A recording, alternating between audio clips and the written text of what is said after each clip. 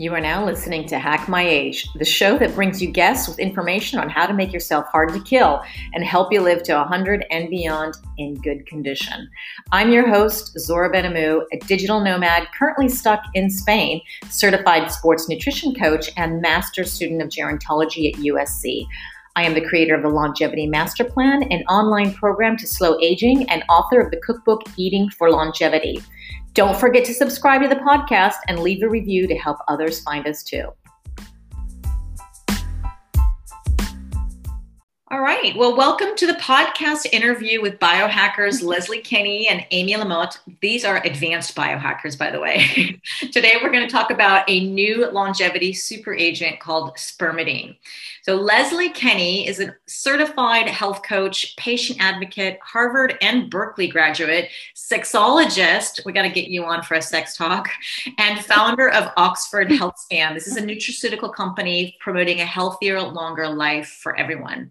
And Amy Lamotte is the managing director of Valot Nutrigenomics Limited in Hong Kong. She is a clinical nutritionist and researcher specializing in personalized nutrition, nutritional genomics, nutrition for aging, anti-aging, circadian biology, and the microbiome. She has a master's of science in human nutrition, summa cum laude, through the top of her class, from the University of Bridgeport, and a JD from Yale Law School. So these are my two biohacking besties who I've become closer and closer with through our passion for biohacking for older women and health optimization. And we've all become really close through our growing interest in spermidine too. So interestingly enough, we all lived in Hong Kong at some point. Amy is living there still right now. I think so, like 20 years going on. And in Hong Kong, I originally met Amy there. And eventually I met Leslie, with whom it turns out we have a few other friends in common. So these two amazing women are paving the way in the biohacking space with their knowledge, their experience, and their love of science. And I'm so fortunate to have them in my life and really grateful that they've taken this time to share their knowledge with us today. There's one little disclaimer for Amy. Amy Lamotte has a master's of science in nutrition and is not a medical doctor. This discussion and presentation provides scientific education, and nothing on it is to be construed as medical advice or a substitute to medical advice. So if you've got medical questions, ask your own doctor. So without further ado, welcome Leslie and Amy. Hello, and thank you so much for inviting us. I think it's so exciting that we have this wonderful tribe of women who are fabulous and over 50 who are all forging the way to living our best life in the second half of life. And when I first started down the biohacking journey, there were not really many women my age or our age who were doing this. They were all young guys. And, they were getting very swole and having their protein shakes. And that's terrific. But obviously, women are built differently. And women who are going through menopause or who are postmenopausal, our needs are different. So I'm so glad you have started this platform for other like-minded women, because I know that I want to continue to still feel fabulous even when I'm 100. And this is exactly the forum we need for that conversation. Oh, thank you. That's really great to have you part of this group as well. We could, this is a tribe. Yeah. And Amy's part of that tribe. Welcome, Amy. How are you doing? Hi, Zora. That was such a nice introduction. Oh. And I still will never forget the day that we went to see the sunrise together in Checo. And now I watch you doing that every day in Spain. And it's just such a great part of a healthy lifestyle. Yeah, no, we're going to definitely have more and more of these sunrises and sunsets too. So I'm really, really excited to have friends like you in my life who actually will wake up at 5 a.m. to go and see a sunrise with me. So let's get started a little bit on this spermidine. I wanted to ask, I'm going to ask you one by one because you guys have different answers.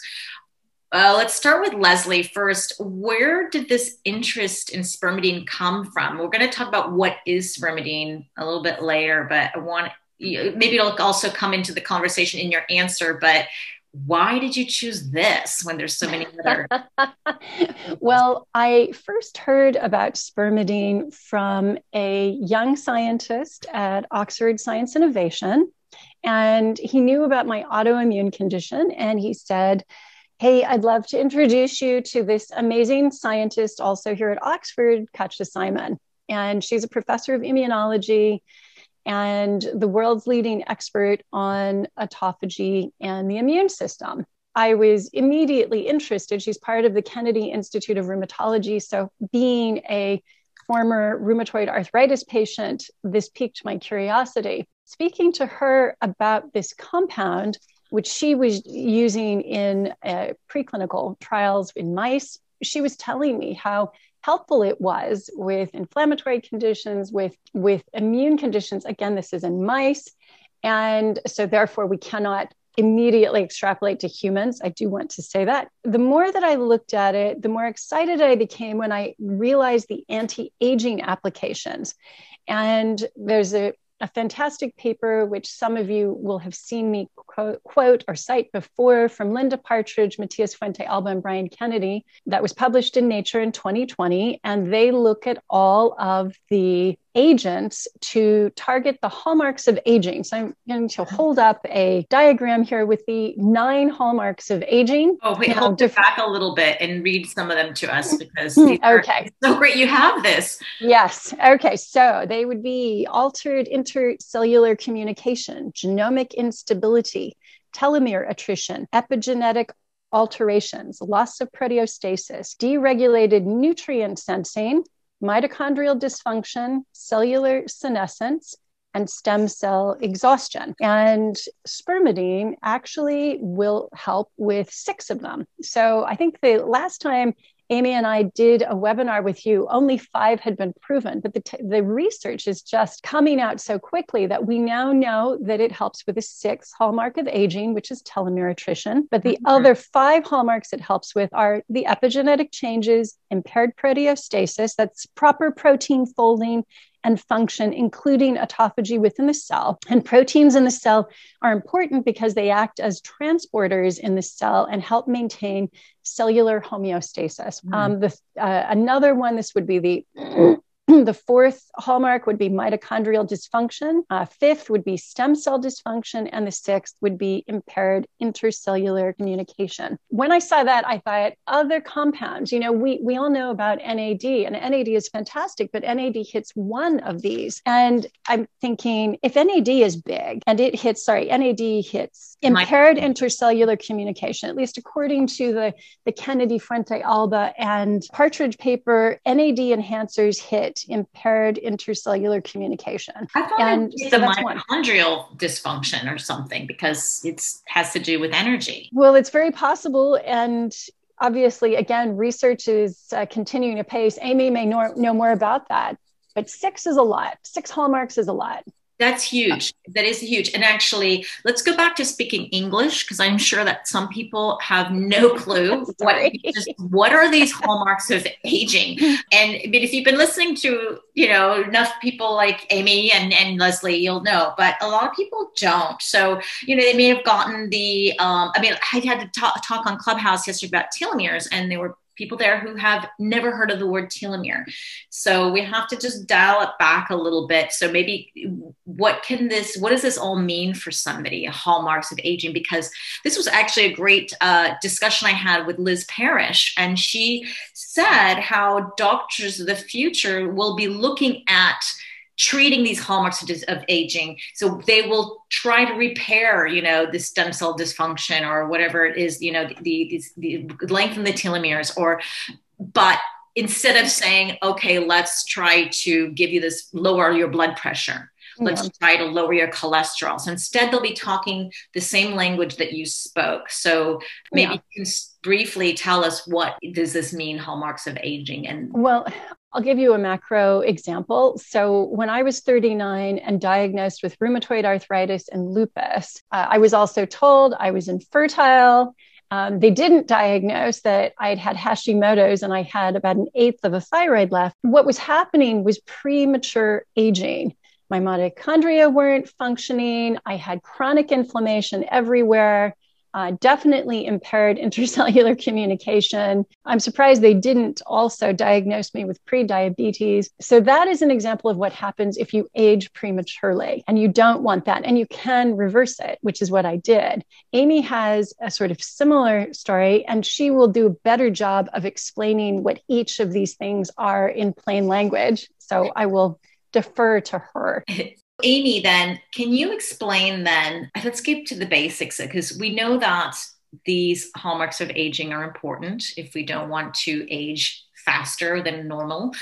So perhaps you could also explain in your own language as well what that may mean for somebody, and share a bit of your interest and why you wanted to look into spermidine. So I think the easiest way to think about it is that health begins at the cellular level. And that when you're talking about something like a disease, like you mentioned, blood pressure, that's almost like a symptom of what has gone wrong at the cellular level. And so, in functional medicine, they often talk about root cause, find the root cause. Well, ultimately, if you go to the cellular level, that is where the root cause of aging, aging as potentially future, thinking of aging as a disease, but aging starts. And so that's why scientists are trying to come up with, what are the things that are causing this cellular aging?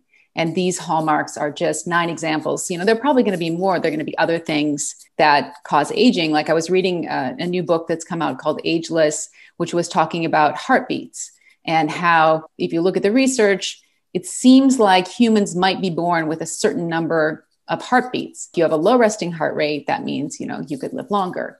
Whereas obviously, if you have an elevated resting heart rate, you might not live as long. So there are probably other things are going to mark health span and aging. But these are just 9 hallmarks that scientists have come up with so far. Yeah. And I've heard of some people go between 6 and 9. So again, that's either because it's old news that the 6 and now there's 9 or not. But okay. So tell me then, what is so interesting about spermidine, and maybe explain what is spermidine, because people are maybe a little bit confused on this molecule and why does it make it a super agent for longevity, other than the hallmarks of aging that it hits. So you had asked at the beginning, when did I first hear about spermidine? I had studied the polyamine pathway when I was in doing my Master's of Science in Nutrition. When arginine breaks down, it can get converted into ornithine. Arginine is an amino acid converted to ornithine, and that gets converted into these different polyamines. Spermidine is one of them. There are others, putrescine and spermine. And we know that polyamine, a molecule that's positively charged, has several amine aspects to it. What they're important for in the body is for cell growth and regeneration. Okay, that's what we need to know. when you think about that, it's like, think about the tissues that are having the most cellular turnover. So like gut epithelial cells or blood cells. These are contexts where polyamines are going to be very important. Okay. All right. Sorry to interrupt you. Just wanted to make sure that everybody understood what a polyamine is. And is this an amino acid? No, it's not an amino acid. It's a derivative of an amino acid. So when you were studying this, then what was so special about this spermidine as a polyamine? Well, when I was studying it, there wasn't a lot of emphasis put on the polyamines, precisely because they're very hard to measure clinically. So you can't, right now anyway, you can't go to your doctor and say, I'd like to test my polyamine levels or my spermidine levels. Like, those type of tests don't exist clinically. And as I was studying clinical nutrition, other than studying the biochemistry of it, there wasn't a lot of emphasis on it. So it was Leslie who called me up one day and said, what do you know about spermidine? I think this is really interesting. And she was actually the one who introduced me to this idea of spermidine as a longevity compound. I got it. I would just add one more thing. At the same time that I was talking to Amy about spermidine as a longevity compound, I was doing work with a emeritus physiologist here at the University of Oxford named Dennis Noble, who was given a facsimile copy of 30 1,000-year-old longevity scrolls by his former pupil, the Empress of Japan, and because she had studied here at Oxford at Balliol College. 3 of those scrolls have to do with longevity, and one of them has to do with semen retention. Now, you asked, what is spermidine? And of course, with a name like spermidine, it's got to have something to do with sperm. And indeed it does. It and spermine protect DNA in seminal fluid. But the longevity scrolls, which were based on the ancient court practices of the Chinese emperors, emphasize semen retention. And when I saw that, I was talking to Dennis one day and I said, maybe we can prove that there's something to this. Obviously, thousands of years of observation must add up to something, right? All these doctors who have been observing how this works. And as we looked at the practices described in the scrolls, one of the things we saw was seminal retention. And I said, I'll bet it's the spermidine that actually benefits the man, right? Because it will be triggering autophagy. So the whole process of sex actually enhances your body's internal pharmacopoeia, its own pharmaceutical production internally to make this wonderful substance called spermidine. Spermine is good too, and they will induce autophagy or cellular renewal holistically throughout the body. What is the difference between spermine and spermidine? Well, I should probably, again, defer to Amy on that, but spermine inhibits only one of the 9 hallmarks of aging, and I can't recall which one it does. They often come together. So in wheat germ, even in our product, we don't say that we have spermine in there, but it is also in there as well, because these 3 polyamines, spermine, putrescine, and spermidine, often come together. So is it like curcumin being part of the turmeric root, or is it a part? Maybe Amy, do you know how to explain this a little bit? Well, the polyamines in general, you should probably understand that there are 3 ways that you're getting them, in the body. So one is that we're making them. And as I mentioned, you have this pathway where the body can chemically convert arginine, which is an amino acid, into ornithine, which is another amino acid, into putrescine, which is a polyamine, and then spermidine, and then spermine. And the body decides when you need more of one or the other in terms of your endogenous production. Okay. But then what they know is that there are microbes that are in the gut microbiome, and they make spermidine as well. And actually, the intestine is one area that spermidine is really important. You have microbes that are making this, and it's important to the lining of the intestines, for example. And then there's food, right? So we know that polyamines, like vitamins and minerals, are a component of some types of food. It's not found in all foods, but in some foods. So as humans, there are essentially 3 sources. Wow. Okay. Very interesting. So I'm wondering how much then of the spermidine we get comes endogenously or from food or supplements? It's about 1/3 that's made endogenously. And the problem, of course, is that as we age, we aren't able to produce that as well. And then they think roughly 1/3 from the microbiome, obviously depends on the makeup of your microbiome, and roughly 1/3 from food, depending on the makeup of your diet, right? So, diets like traditional Japanese diet or Mediterranean diet are very high in polyamines, whereas, standard American diet is not. This is going to be a question for Leslie, because I'm thinking when you're talking about the sperm and the spermidine and the sex, when we're having sex, if my husband ejaculates, should I be on the cum diet? Should I eat this stuff? That's a very good question. I have no scientific research on this. There are probably reasons why you would only want to do this if you were monogamous with your partner, but I think probably it could help. The only thing is, if he ejaculates at all, he's losing his own spermidine, because the average ejaculate from a man will have 15 to 50 milligrams of spermidine in that. And if you think about our Primeadine, the spermidine supplement, it's 1 milligram per day, right? Yeah. Of course, there are prebiotics in there to help you also manufacture your own, but that just puts it into perspective. That's quite expensive. What my husband's put that in a bottle, and that's quite a lot. Well, this is why seminal retention is important, especially as men age, because what Amy was saying earlier is that, 2/3 of our daily spermidine needs are sort of met by the gut biome production of it and by our tissues. And as we get older, those two areas begin to falter. Just like our hormones we don't manufacture hormones in the same way we did as we were young. We don't produce melatonin or glutathione or some of these other things as well. The same thing happens with spermidine. And when you're younger, a man could ejaculate more, but as a man gets older, it becomes more expensive physiologically for him to manufacture that and then to lose that. Now, of course, maybe when he was younger, he was manufacturing 50 milligrams per ejaculate, and maybe now he's only doing 15. That's possible too. But you can see why the ancient Taoist and why these Chinese court physicians would be saying, arouse yourself to the point where you're about to ejaculate,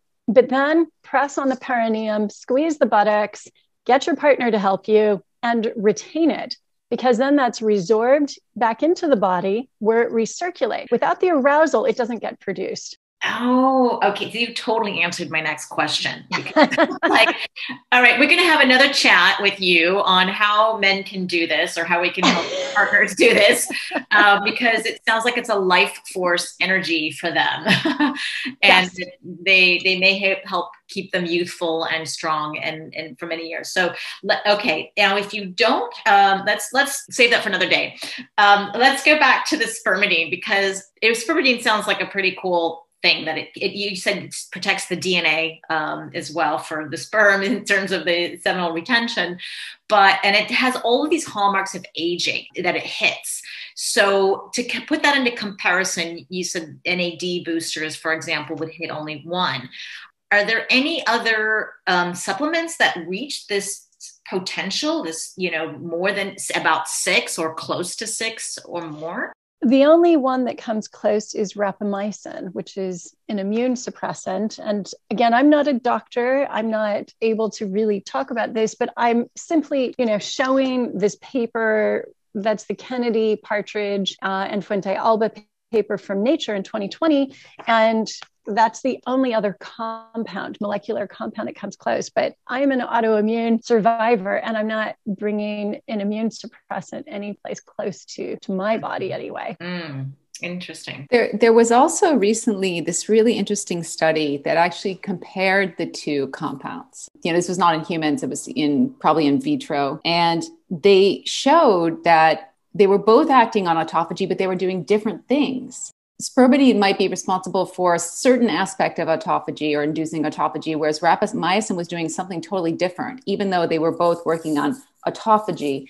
And, this is not my area of expertise. It's, Katja Simon's area of expertise. But the more I learn, the more complicated you realize autophagy is, because there's something called macroautophagy.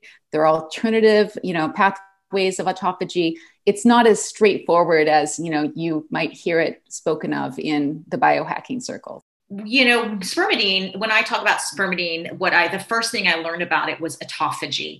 But it seems like it's doing a whole lot more as well. So can you answer, Amy, how, first of all, explain to people what is autophagy? What else? Why is this such the focus in spermidine and not the others? And not the other like all the other hallmarks of aging. I mean, when you think of autophagy in terms of hallmarks of aging, it could be indirectly having an effect on senescence. In immune cells, one of the reasons that our immune system doesn't work as well as we age is because of immunosenescence. So you have these cells, they call them zombie cells, that are kind of just hanging out, increasing inflammation and not actually doing the job they're supposed to do. And so it's really important to get rid of those cells. And autophagy is one of the ways we do that. It's the way we clean up the cell, or run the dishwasher, as Leslie likes to say. Mm-hmm. Yeah, we had a great podcast all on autophagy. So if you guys haven't listened to that yet, go back and listen to it. And we talked about some of the other ways that you can trigger autophagy through fasting, through exercise, through sauna use, ice bathing, some of the things that are quite hard for a lot of people to do, or they either don't have access or they're just find it difficult. So spermidine, actually taking a supplement or getting it from your food seemed to be so much easier. And not everybody can do some of these things that trigger autophagy. Leslie, what would you like to add to this? Well, I would just say that we are hearing an awful lot about the benefits of fasting and cold thermogenesis and heat shock proteins and exercise to trigger autophagy. But the reality is that only a small percentage of the population is going to make use of those ways to trigger autophagy. And that still leaves a very large majority of people who lead primarily sedentary lives, who are suffering from diabetes in some way, shape, or form. And for those individuals, how do you incorporate a fasting diet into their daily lives or exercise? It's quite difficult. Using a supplement is actually a way to get higher compliance. So as a health coach, if someone comes to me and says, I'm overweight and I have no energy, and when I exercise, I have even less energy, then I would, if I say, consider a fasting diet, they will just look at me like I have two heads. And if I offer them something that is frictionless, take this supplement, well, they will do that because that's still an ask of them, but that's actually within reach for them. And then once they see the benefits of something that has fasting mimetic properties, then they can motivate themselves to try some of these other autophagy enhancing practices that we've talked about. Yeah, I think definitely just because you take a supplement or a medication or anything doesn't mean you throw out all the other practices of lifestyle and diet out the window. And very often in all the clubhouses that we meet in and all the podcasts we do, very often, everybody has, someone down the road, either me or the speaker will really lay the groundwork for the fact that that treatment, that supplement, that whatever is not going to really work as well if you don't get the foundation in there. And the foundation is, imagine like a pyramid, and the very bottom of the pyramid is the foods that you eat, the foods that you don't eat, the exercise and movement that you get in, your sleep, making sure that's spot on, managing your stress and having a purpose in life, having your community, your friends, your social network. This is all sort of very important. And then the middle part of the pyramid is the supplements and the treatments and the therapies. And then the very top is sort of like the advanced biohacking thing. So, I would like to hear in terms of, and I'm not sure who would be better to answer this question, in terms of how well does spermidine work if you don't have that foundation, or if you do? Well, it does work well. In particular, in those who are less fit, it appears to be more beneficial, which you would expect, right? Hey, I'm butting in for a quick second. If you enjoy the content brought to you in this podcast, consider supporting Hack My Age by becoming a patron on patreon.com. This is where you can drop a tip or become a member for the price of a coffee. Members get special material, free coaching, and private Zoom calls. Join us by going to patreon.com. That's patreon.com/Hack My Age. Thanks for your support. Now let's get back to the podcast. Because you are studying this all the time. Research is your passion, and you know how to read studies like there's no tomorrow. And I would love for you to share with us some of the latest research that's coming out. And as far as we know, most of the studies done on spermidine are done on animals, but there are human trials coming out. And is there anything new that's on the front? I can't really comment on those, but if you go into the database that registers clinical trials in the United States, for example, you can see the studies that are underway. I think it's going to be very interesting to see what happens. But I think you should, I recommend that people go take a look at those themselves. Okay. And what about some of the studies that have already come out that are more recent than the last year or so?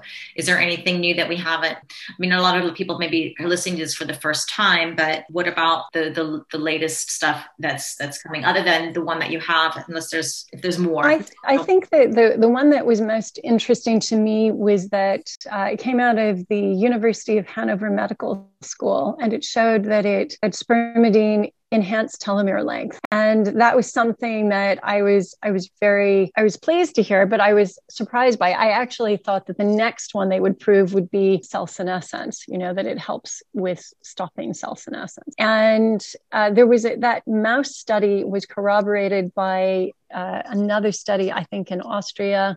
I could be wrong, Germany, Austria. I feel like every day there has been something new coming out. Unfortunately, a lot of the studies are in mice. So the study I was thinking about was obese mice. And Amy is absolutely right. We just can't draw conclusions for humans from that. It looks very promising. We can't draw conclusions to humans on that. So that's all we got. If we don't look at mice, that's all we got. But hopefully the new studies will come out soon. But again, when you do studies with humans, you got to wait a long time. That's the problem.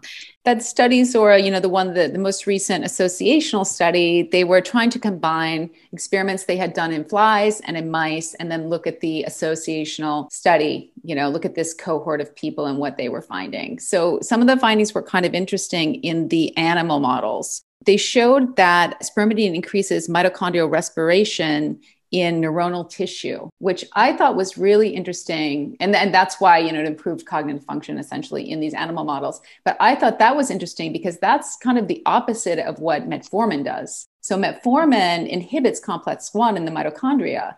So I'm like, this is a very different mechanism of action. And they were finding that spermidine was improving hippocampal function essentially and memory. And I'm like, well, does that mean that metformin could potentially have a negative impact on memory? And then I actually went to take a look at the studies because it's not an area that I follow very closely. And it seems mixed. Like there are some studies that suggest that it could have a potential negative impact on You mean metformin? Memory. Metformin, yeah. Metformin. So I just think it's interesting that, we're starting, to see more nuance in the mechanisms of action. And, we just have to wait now for the human data to evolve. Yeah. And some of the human data actually tends to come out of the beauty industry because of the fact that this is food derived and, you're not going to get a patent. There's no pharmaceutical industry budget to fund these big clinical trials. However, the beauty industry does have money. And there was a study that came out, and I know you know about this, or I know Magdalena knows about it too, probably also Kaya. It's about spermidine and production of skin collagen and also elastin, I believe. And you can actually open up one of our capsules and mix it in with your serum, but don't mix too much because the stuff it really sort of tightens it up very, very quickly. And it feels very pasty as well, which I must say I don't love, but you can do that. And it does seem to help with the stimulation of collagen and elastin. And we've talked about this before. We know that any part of the body that has high cellular turnover, we spoke about the gastrointestinal tract, but hair and nails are one of the places where you have extremely high turnover. You look at these old men during lockdown and they now have super long hair, right? Well, they may be old, but the cellular turnover is still happening, and that's evidence of it. And that is one of the things that we know spermidine does do. It helps with keeping the hair follicle in the anagen or growth phase, which is also when the melanocytes that produce melanin or pigment are active. And we get lots of reports on fingernails being stronger, longer, eyelashes. You have numerous reports about eyelashes just going boing after about 6 weeks, and thicker hair. So we do have some clients who've said we actually ran out of product at one point, every company's disaster scenario. And this fellow wrote, but what am I going to do about the bald patch that I have filled in? I don't want to lose it. When are you going to get the stuff back in stock? So people do notice little baby hairs growing in, and even some repigmentation. We've got clients who've told us that that's happened. It's not, a magic pill, but it's just keeping those cells in the growth phase for that much longer that helps. Oh, super interesting. Yeah. So in case people haven't picked up on this, so Leslie is the founder of Oxford Healthspan, and they have a product called Primeadine. And this is where I get my spermidine from. And I've been recommending it to a lot of people after I tested it out. And everybody so far is quite happy with it. So some of the things they look out for are the hair growth, like you said. I think they do have. I've gotten some really good feedback with that, and the nails as well. So people are feeling good. Are most of the people buying this product older adults? Yes, they are. They are older, and we recommend that there are people who are older. To be honest, when you're younger, you should be producing your gut biome, if it is in good health, should be able to help produce what you need, and the same with your tissues. And although they say that spermidine production begins to decline in your 20s, to be honest, if a young biohacker wants to take this, I actually say, I don't see really the point of a very young biohacker doing this, because you're already optimized. This is really for people who are aging prematurely. So if you're 30 and you're aging prematurely, okay, this could help. But it's really for those who are over the age of 40, and we have the best results in people age 50 and above. Okay. So for young ones, it's great. I'm 33 and also my clients are younger, and it's like it does help with sleeping, for instance. Really? Is it working for you, Kaya? Okay, that's interesting. Also, if you are younger, I think we should start early. So when we will be your age, it's like, we will have less problems of everything. So that's a really good comment. I think it's a great one. So that's a really good comment. Well, that's great feedback. That's really great feedback to hear. This is interesting, yeah, because Kaya is quite young and taking this. So, and then again, I think it's kind of goes back to what you said, that in general, if you're younger, you should be optimized and you probably don't need it. But if you aren't, and I know Kaya suffered from burnout at a very young age, and so there was probably a lot of cellular damage and things going on. So if you're not in optimal health and you're young, then it's something maybe to consider. The sleep is interesting. Amy was monitoring her HRV with the while on spermidine. Is there any new information you can share about your sleep while on spermidine? I think in general, I've had an increase in deep sleep since I started taking spermidine. And what's really interesting is that it's mostly the sleep efficiency as well that has gone up. So I used to have to be really strict with my timing of sleep, right? If I didn't go to sleep at 10 o'clock or 10:30, I would miss my deep sleep window, and I would end up having, not a very good score the next morning, let's say. But with spermidine, for some reason, it doesn't seem to matter, because if I miss that window, I'm still able to get deep sleep during other parts of the night. So that's been kind of interesting to me. Super.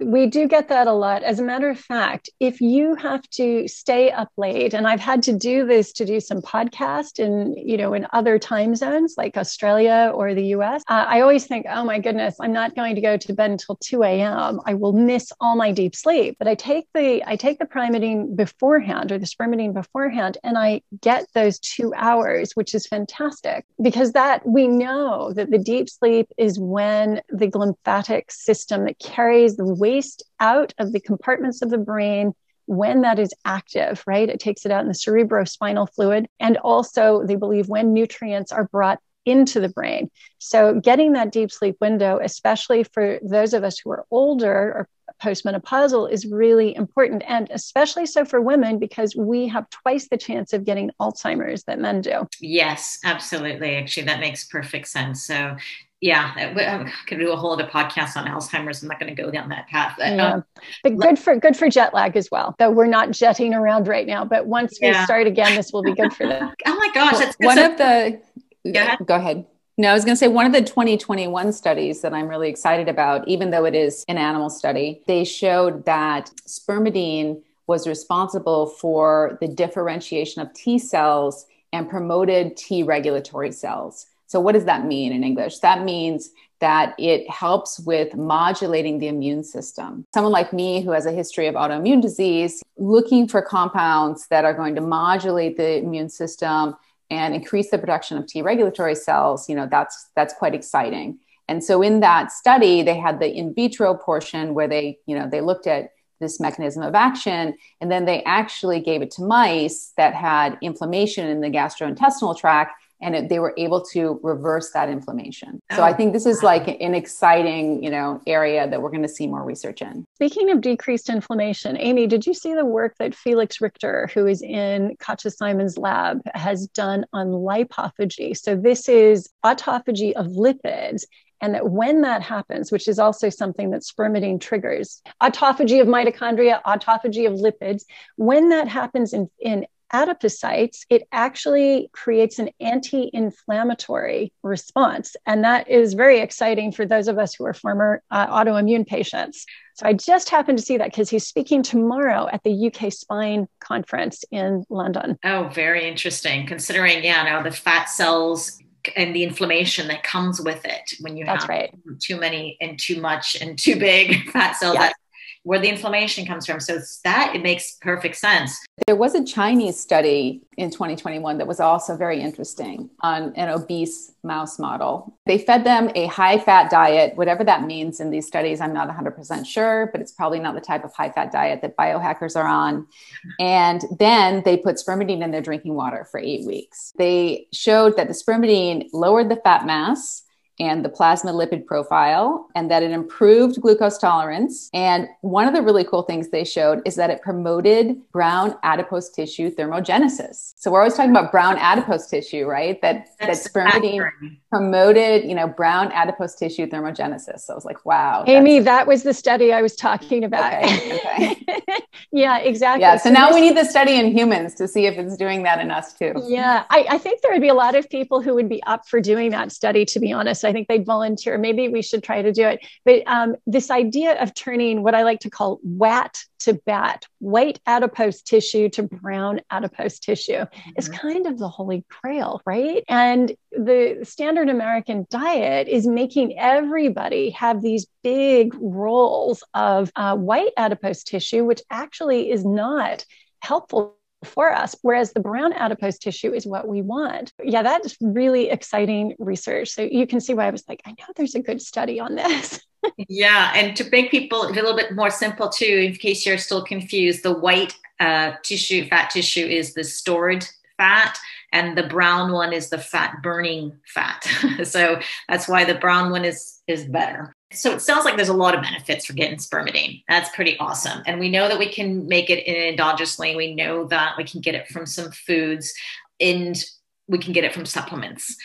So I want to know a little bit more about Primeadine as a supplement in case you can't get your natto and your wheat germ, where else the cheese rind, mushrooms. If that's not in your diet, like regularly getting your spermidine, then you may want to consider a supplement.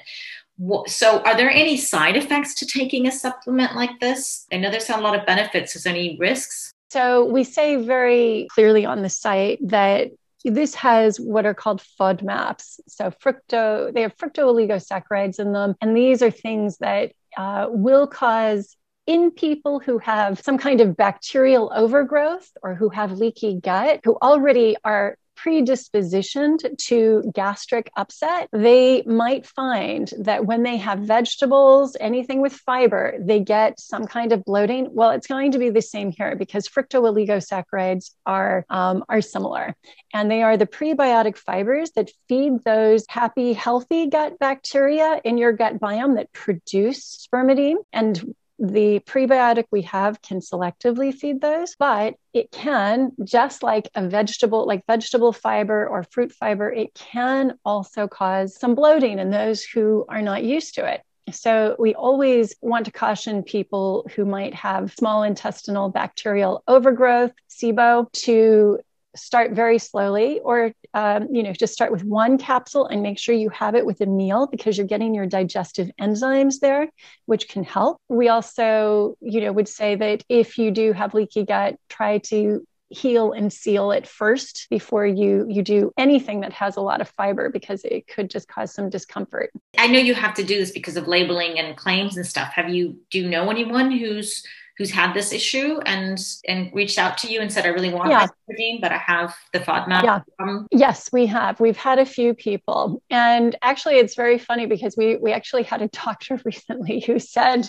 this. And as soon as they say this, I always think, okay, that is a case of undiagnosed SIBO. What we've said is, okay, don't take all three on their own without food. Just start with one. So on day one, start with one capsule with a meal. Generally, we'd say, because it can help with sleep, try with dinner. Then day 2, if you don't have any gastric upset, then go to 2 capsules. If still no gastric upset, day 3, you can go up to 3 capsules with your dinner. And then, that's where you stop. You have those 3 capsules. And generally that works. For those for whom 2 capsules is already too much, they just stay on the 1 capsule until their body gets accustomed to it. And then they can go up to 2 capsules. And again, they wait until their gastrointestinal tract is able to handle the 2 capsules, and then they go up to 3. Okay, you mentioned that Primeadine has prebiotics, and is that to help us produce our own spermidine in addition? That's the idea. Yeah, exactly. So you have 1 milligram of additional spermidine, supplemental spermidine, but then you have these prebiotic fibers, fructooligosaccharides, to enhance your body's ability, your gut biome's ability to produce its own. Obviously, each of us is different, and our gut biome makeup is vastly different depending on our diet, how many antibiotics we've had, that kind of thing. The idea is to use the fructooligosaccharides to support the gut biome. That's super interesting. And I'm wondering if other spermidine supplements out there do the same thing. I've only taken Primeadine because I know you guys. I trust you 100%. I know you've done the work. You've explained to me in great detail.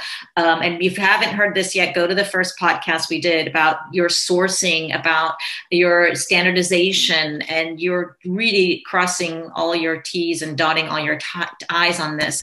Now, do you know anything about other supplements? Are they all kind of, do they all include prebiotics, or what's the difference, for example, of Primeadine with some other products out there that someone... I don't know of any other spermidine supplements that have a prebiotic with them. I also don't know of any other spermidine supplement that that ensures that its raw materials are manufactured in an FDA registered and inspected facility that adheres to ISO 22000 standards. I don't know of any others that are encapsulating an FDA registered facilities in the US either. Probably because we're patient survivors. I always say I only have 9 lives and I've used up 8 of them. So I have to be careful about what I put into my body going forwards. That's why, probably because I lived in Hong Kong for a long time, I guess I am half Chinese ethnically, but I know if you ask any of the Chinese, they don't trust their food supply.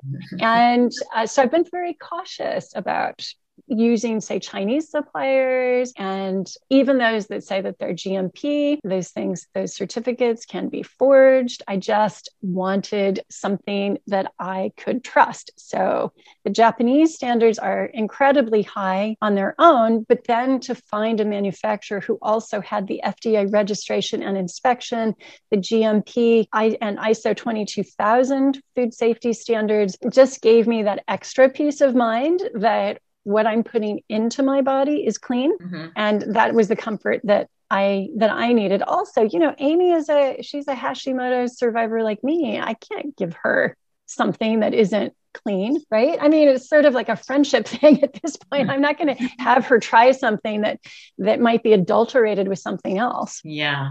Well, thank God then you have this, and you came along and did this for us, because I haven't really searched anywhere else, but I always kind of question what's out there. It's super interesting. I wanted to know, while we're sort of on this track of who can take and who can't, I know about you explained that your source comes from wheat germ. So what do we see? Because I've heard other podcasts on spermidine from other people, and there's always this question: should celiacs, or can they take it? Is it safe for if you're gluten intolerant?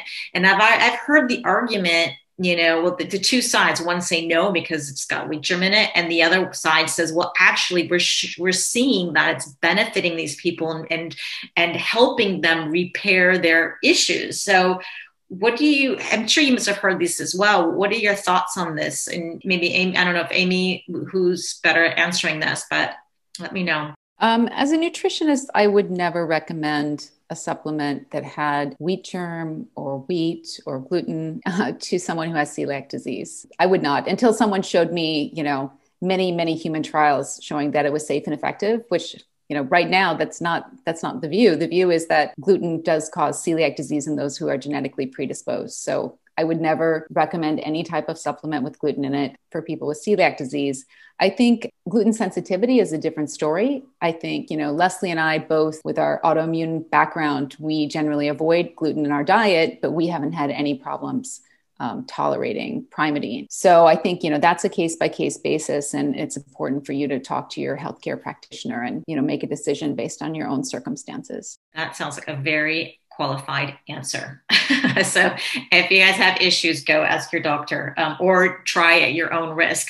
I've got other questions, but I really want to ask people who are here right now to ask your questions you have about Spermidine or Primeadine or anything right now before we wrap it up, because it's been an hour. I have a question. I don't know if Zora told you, probably not, but I'm on day 3 of the Prolon fasting mimicking diet. Great. And then I'm wearing my glucose monitor. Glucose monitor. Yeah. Well done. Well done. I've had one of those before too. Yeah. I'm in day 3. It's been 3 days. I felt hungry and irritable and everything. But what concerned me was that I was in hypoglycemia most of the time during the diet, except for the times when I had the soups, in which case my glucose spiked up a lot. I think it's due to the rice flour in the soups. Most of the other times I'm just in hypoglycemia around like anywhere between 2.7 to 3.6. So since I'm not diabetic, I don't feel like terrible enough that I'm going to work, so I can still function. I just wonder if it's dangerous that I'm in hypoglycemia. And also, since I've made it to day 3, supposedly autophagy has started. How much more important are the 4th day and the 5th day? Like how much autophagy do I need?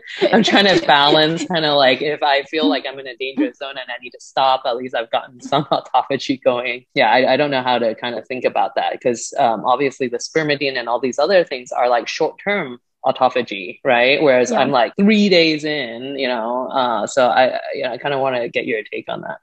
Okay. Because I'm a health coach, but I'm not a nutritionist and I can't comment on health and certainly not hypoglycemia. I'm going to let Amy take that question.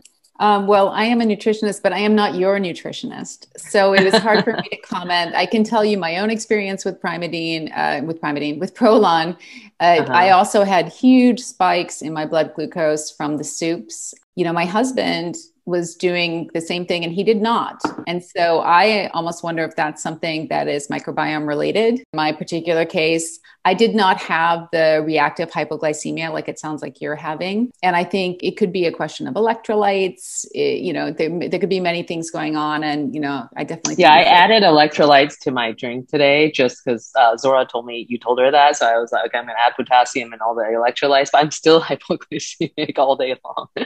Yeah, that's a tricky one. I mean, personally, if I were in your position, I would probably stop, give it a go another time. But okay. How much of the autophagy benefits have I reaped up to now?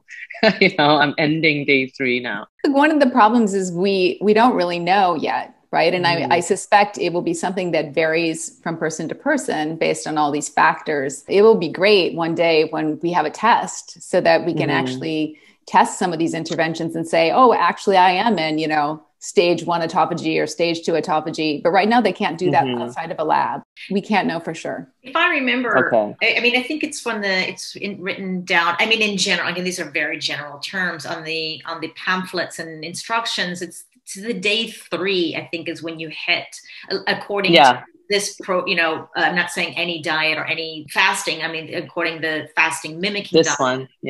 Then they were showing that I think it's day 3 is when you really hit the autophagy.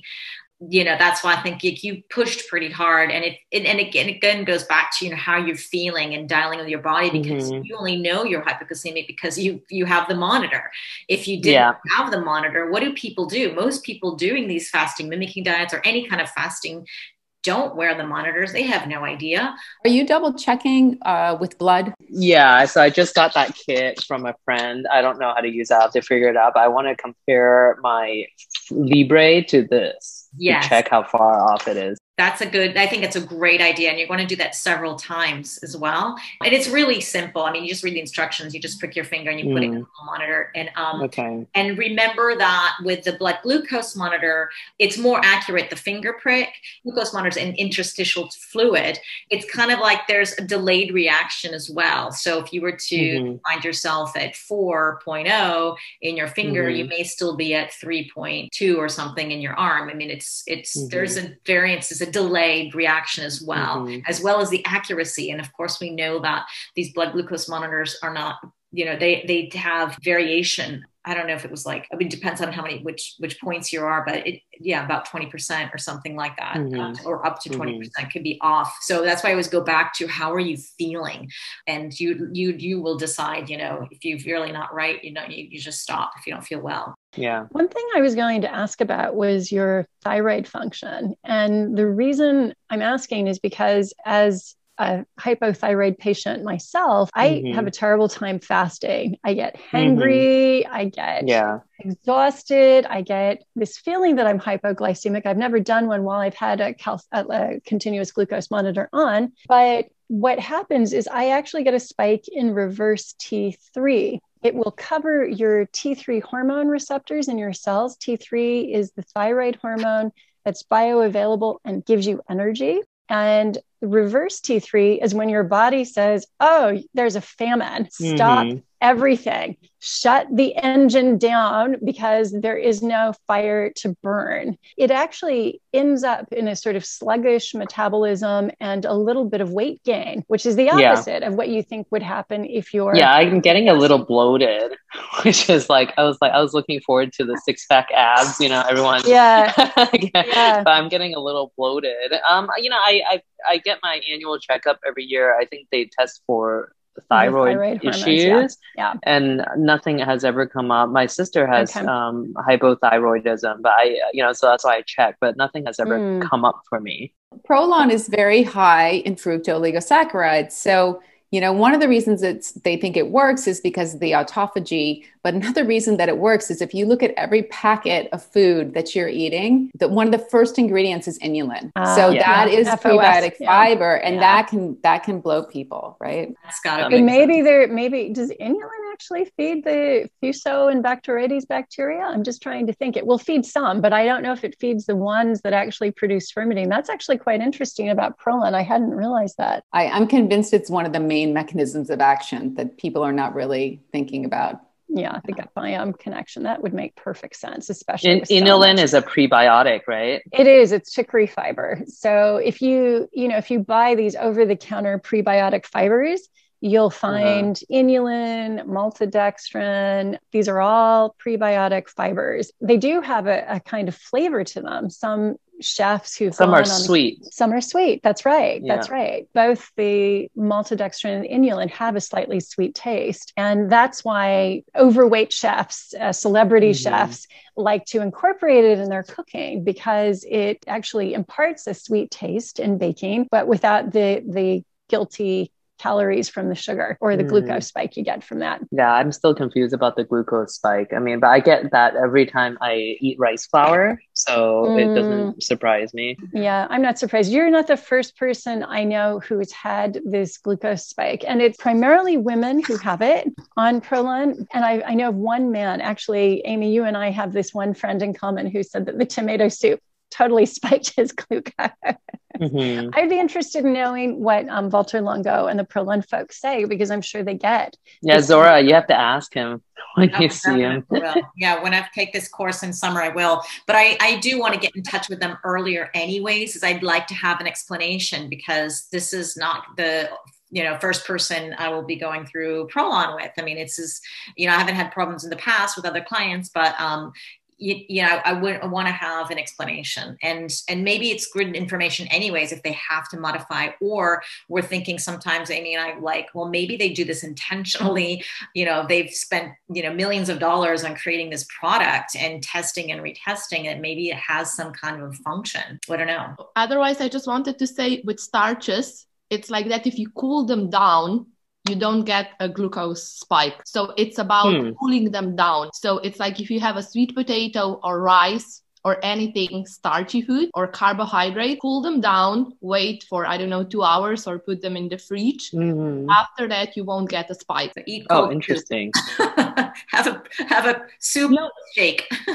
That's like the resistant starch thing with the potatoes, exactly. right? That's exactly it. And if you add a little bit of medium chain triglycerides, MCT oil to it, it also enhances that resistance, the level of resistant starch in, say, cooled boiled rice. Exactly. Oh, interesting. Exactly. Amy, I have a question for you. I've heard from other nutritionists that this resistant starch thing, cooling stuff down, doesn't always work with everybody. You mean some people can't tolerate it? Some people will still have a blood sugar spike even when they cool down their potatoes and rice. Have you heard that? It's possible. I haven't really heard that in particular, but if that happens, I'm guessing it's because of their gut microbiome makeup. Maybe that's what it is. Speaking of autophagy, I wanted to get back to spermidine quickly, and then I'll let you guys go.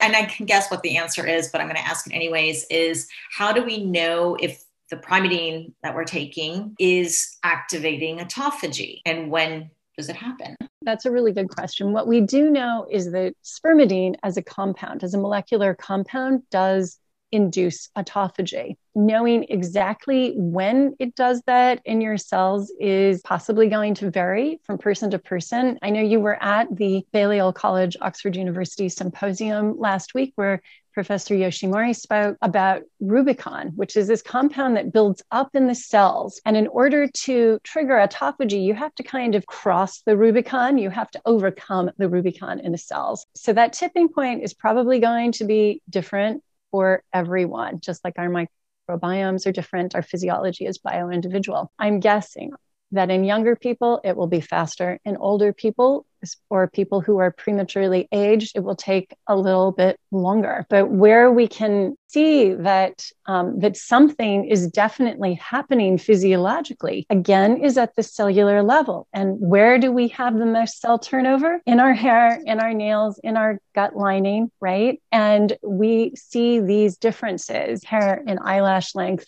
and nails right away. People do notice that pretty much across the board. And I would guess also with deep sleep too, because the number of people who write to us and say, I couldn't believe it, but on the first night I took it, I could see it on my Oura ring. They could see the difference. I just don't think that happens without something greater holistically within the body happening, such as autophagy, but I'm only guessing. Yeah, it kind of reminds me a little bit. I don't want to I'm so convinced with primidine. I'm so convinced with spermidine, and just not only from what I'm feeling, I'm feeling great. My hair as well, the skin, and the feedback that I get from people I recommend it to. But I remember attending a conference for Pharmanex where I was distributing nutraceuticals and vitamins and things, and the scientists were saying, it's really hard to say if our product is making all these people healthy because they're coming back saying, oh, I feel great, I'm all healthy, or if it's the fact that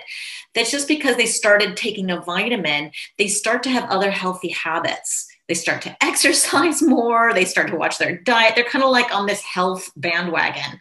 So they couldn't say, but it's just something that always gets in the back of my mind. It's really hard to say what is it. And when I try to solve a problem, like right now it's my osteoarthritis, right? So I take the spermidine, I'm getting my PRP, I'm doing ice baths, I'm doing it all. I don't have time to experiment one by one by one. I just do it all and hope for the best. And then if you ask me what was it, I just tell them, this is everything I've done. You can try them all. Yeah, of course. If somebody has never taken supplements before and they happen to take a new one, probably they are focusing more on their health and they are incorporating other good lifestyle habits that will have a positive impact. What I will say is that, again, pretty much across the board, people notice the thing with the nails, the hair, the eyelashes, and the deep sleep is pretty much across the board. After that, different things like reduction in visceral fat. Nobody likes the muffin top, and people saying, oh, my muffin top has gone. I was like trying to shift that. I couldn't shift it. And I finally did it with a little bit of exercise in this. I can't attribute this 100%, right? It's like what Amy says with the associational studies and causation. We can't say that. We do get this feedback so often that it does appear that there is a link to promoting good sleep and promoting healthier, thicker hair with more pigmentation, healthier, stronger nails, and longer eyelashes that don't fall out as often. One thing I do want to tell people about taking supplements or starting a treatment or using a new skincare product, whatever it is, give it time. Okay. People are expecting miracles after a week or 2 or 3, 4, and then nothing happens. And I'm like, you just give it some time. So when you're trying something new, please, like I would say, give it 3 months and see what happens. I don't know. Can you tell me a little bit with Primeadine, what results you're seeing? How long does it take for people to see some kind of a change or feel a change? Some people see it on the very first night. So there was a woman here in the UK who gave it to her husband, and she said for the very first time in over a decade, he was able to sleep through the night. I had that reply as well. I had feedback as well on the very first night. The same thing with someone else who said deep sleep improved massively and never had a good deep sleep score on her Oura ring. So sorry to interrupt. That's interesting. No, but that's interesting. The same person, but no. This is someone here in the UK. What they ended up doing was they then, for the husband, I suppose, based on body weight, he's bigger than she is. He ended up finding that his sweet spot was 4 capsules. So he takes that before bed. He doesn't have any gastric upset. He doesn't need to take it with dinner. He just has it right before bed. We get a lot of reports about first night. After that is going to be, I'd say, nails and eyelashes within 6 weeks. And Sandy Cruz actually did a funny post the other day. She had this thing on her eyelashes and said that she just noticed one day that they'd gone boing. And this is what happened to me. I confess I took another spermidine supplement for about a year before I found our raw material. I was not expecting any changes between ours and the other product. And after just a few weeks on ours, I got the eyelash effect. And I thought, that was not what I was expecting. I also got this diminishing of cellulite, which I thought that is so weird, right? It's not supposed to happen. You're not supposed to get less as you get older, right? I think that was the lipophagy. And that's what I mentioned I mentioned it to Katja Simon, who said, oh, it's the lipophagy. It's like, really? Okay, good. You need to advertise this more, right? Yes. I'd say if you don't get it the first night, probably 6 weeks. And then for improved memory, we know it takes 3 weeks. Those were the clinical studies for 1 milligram of spermidine. Super cool. I have like a million more questions, but I think I'm going to have to stop. Otherwise, Amy will never get to her kids and get ready. I'm going to let you go. I'm just so fascinated by this topic. I'm so excited to see where the research takes us. Amy, is there anything else you'd like to add about the research before we go, or anything else you'd like to say in general about spermidine? Just watch this space. I think it's going to be an exciting, end of 2021 to 2022, and we're going to see some interesting results. Thank you so much. Thank you, Leslie, for all your time. Any last parting words that we should know before we go? Same as Amy, watch this space. And of course, we'll have our videos from last week's symposium up soon. So, those will be interesting to rewatch. But there were some good comments from Dr. Sandra Kaufman on the research as well. And she really goes much more deeply into it than Amy and I were able to today, obviously for some FDA regulatory reasons. Oh, that's exciting. So where can somebody get those videos? We're sharing them with our customers. So if you're already a customer, then you'll get access. If you are, of course, a student or researcher or academic at Oxford or the University of Osaka, you can also get those as well. All right. Then if you guys want to get that, go get some spermidine. Go to primeadine.com. primeadine.com, and start with your spermidine with Primeadine. You can get 20% off if you use the code ZORA. How easy is that? ZORA. And then you can get those videos.